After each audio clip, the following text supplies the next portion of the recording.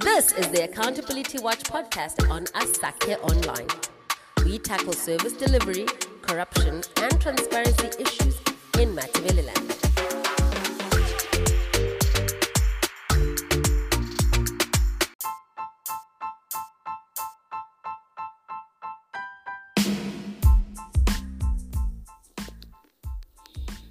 Hello everybody, welcome to our brand new show called My Voice. This is where we hear real issues happening in Hwange. My name is Ru and I'm going to be your host. So today we're going to talk about the underground coal fires in the mining town, specifically in number 1, number 2 and number 3 concession areas. Well, children living in these areas are living in fear because these underground coal fires will become silent killers. But what causes these fires? Who is responsible for them? Is anything being done to avoid such accidents in future? As we speak, 2 children from number 2 and number 3 are hospitalized. And who is paying the bills for them? So today we're going to have residents, environmentalists, who are going to tell us what they think and what they know about these coal fires.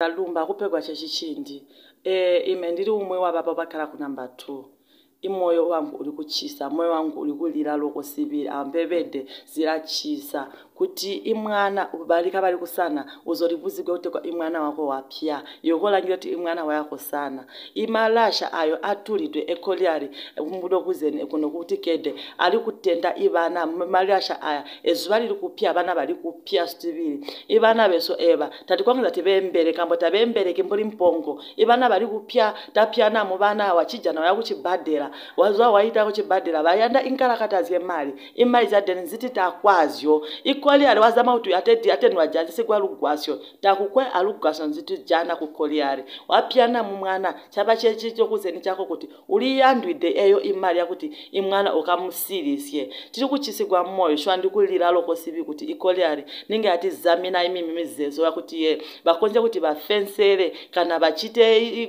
bayanjane imimizezo inzira kuti iprotect kuti bana beso batapi kumbe kuti babike kumbe mapolisa kumbe kambera ni nyamanzi kuti ibana batasiki kulizezo indawo zitenda bana bakusisi ndakumbira lokosibe mendikulira kandi umwe muziyali wayoyo mwana yo utegwa bari kupya kuti ye bana mbetira mwana mutete kuti junze je nazoitika tegwa mwana ngo apya ndakumbira shwa muti sisize kufurumende kuti shwa batambwide koliari batijanine inzira za kuchirebe za kuti ye bati protectire bana beso batapi na lumba lokosibiri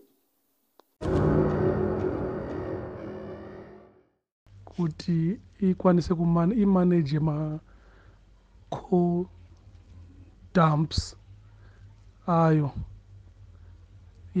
coal dumps ngantorwa about 40 to 50 years so tekumbira kuti mukaya waste yaya indawo yena waste ibe secure bebigembwa ibe secure kuti abana bedu babisizane kukare masokopya atidi kuti kweti yoshangane imwe ngozi futi yakadari tozoziva kuti kwakatiwa takata ma awareness campaigns takaenda kuchikoro, that was on the 9th chikoro Makwika primary school tikata ma fire awareness campaigns tikaenda kudadani college tikata ma campaigns and no community takava ma sections of community mu Makwika tama awareness so tekumbira kuti koriari ibe kwanise kuti kuenda wendia ibe secure and zoom zokatisakasa zvunjinji ndizokuti kwe my toilets mwana yo alisha kubeda kunda kunoshango kunozu banja just because my public toilets tinoshingisa yo kuno nevhura inojura only 2 hours, that is from 5 a.m. to 7 a.m. only 2 hours, of which masikati ose ma toilets yandia atebe nevhura atebe clean. So urging the company kuti kwe ijure vhura for a longer period kuti kwanisa kuti kwe ivhura vanhu veconserve ivhura even pechi mujimumba even madrums ebigwe empty drums ebigwe kwanisa kuti kwe vanhu vechachivhura madrums pamatoilets then vanhu kumba vikwanise ushaji nda just because ivhu raiva muta kushare vanhu inovhura for 2 hours vachimukwana. So ndizvo zvakatisa kuti mwana aende kushango kovhenombwirira mumoto, so zvinorwadza kasa. So ndeve kumbira kuti as maparents futi nasuvo ngatiringeni kunuzanira vana vedu, just because vana vangonda kunozana vanokwanisa kuti vembwirire futi mumoto wakadhari. So tichikumbirisa kuti maparents ngatiringeni kumuzana vana vedu nasuvo tiplay part yedu, tivone kuti vana vachimuzanira mushango, vana vamuzanira within imba but vabweni mwana ngezane paumbweni mwana kutira kuti tisishangane chingozi chakadhari.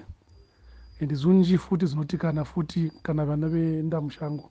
So I'm urging tiringe vana vedu, then koreari naiyo ngaite chini ngaivhurevhura for a longer period, for longer hours, then we secure that place. And yeah, those are barricades vakaviga, but barricades I think near awareness azujiri that enough. I think maybe we secure that place ne taboka.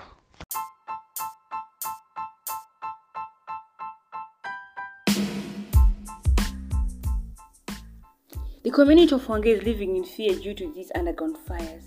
Everybody is asking, whose child is next? Are we safe? Are we going to be relocated? What if the ground just opens up and burns us all? But nobody is responding to these questions.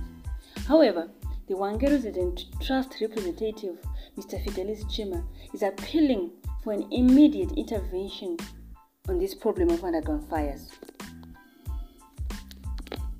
Underground fires in Hwange, in particular number 2 and number 3, is a serious cause of concern, as we are witnessing an increase of number of children being burnt by these underground fires.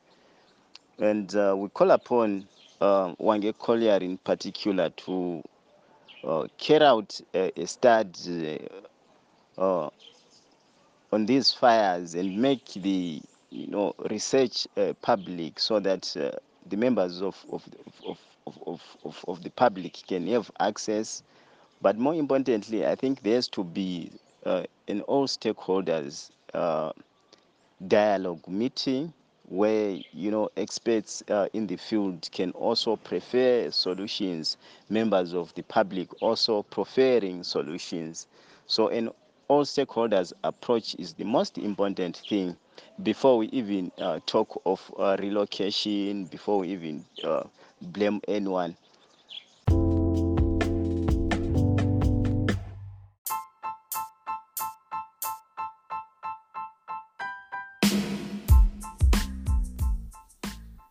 The underground coal fires has opened up a can of worms for the community of Hwange and the mining town. The information we gathered from most residents is that the victims of these coal fires are children, and most of them, they will be at the coal dump sites relieving themselves. And I was asking myself, why are they relieving themselves in the coal dump sites? Are there no toilets at their homes? But well, the toilets are there. But what is not there is water. So water is becoming a problem in Hwange community. So join us again next episode where we will be talking about the situation of water in the Hwange community. Stay tuned for My Voice podcast, and bye for now.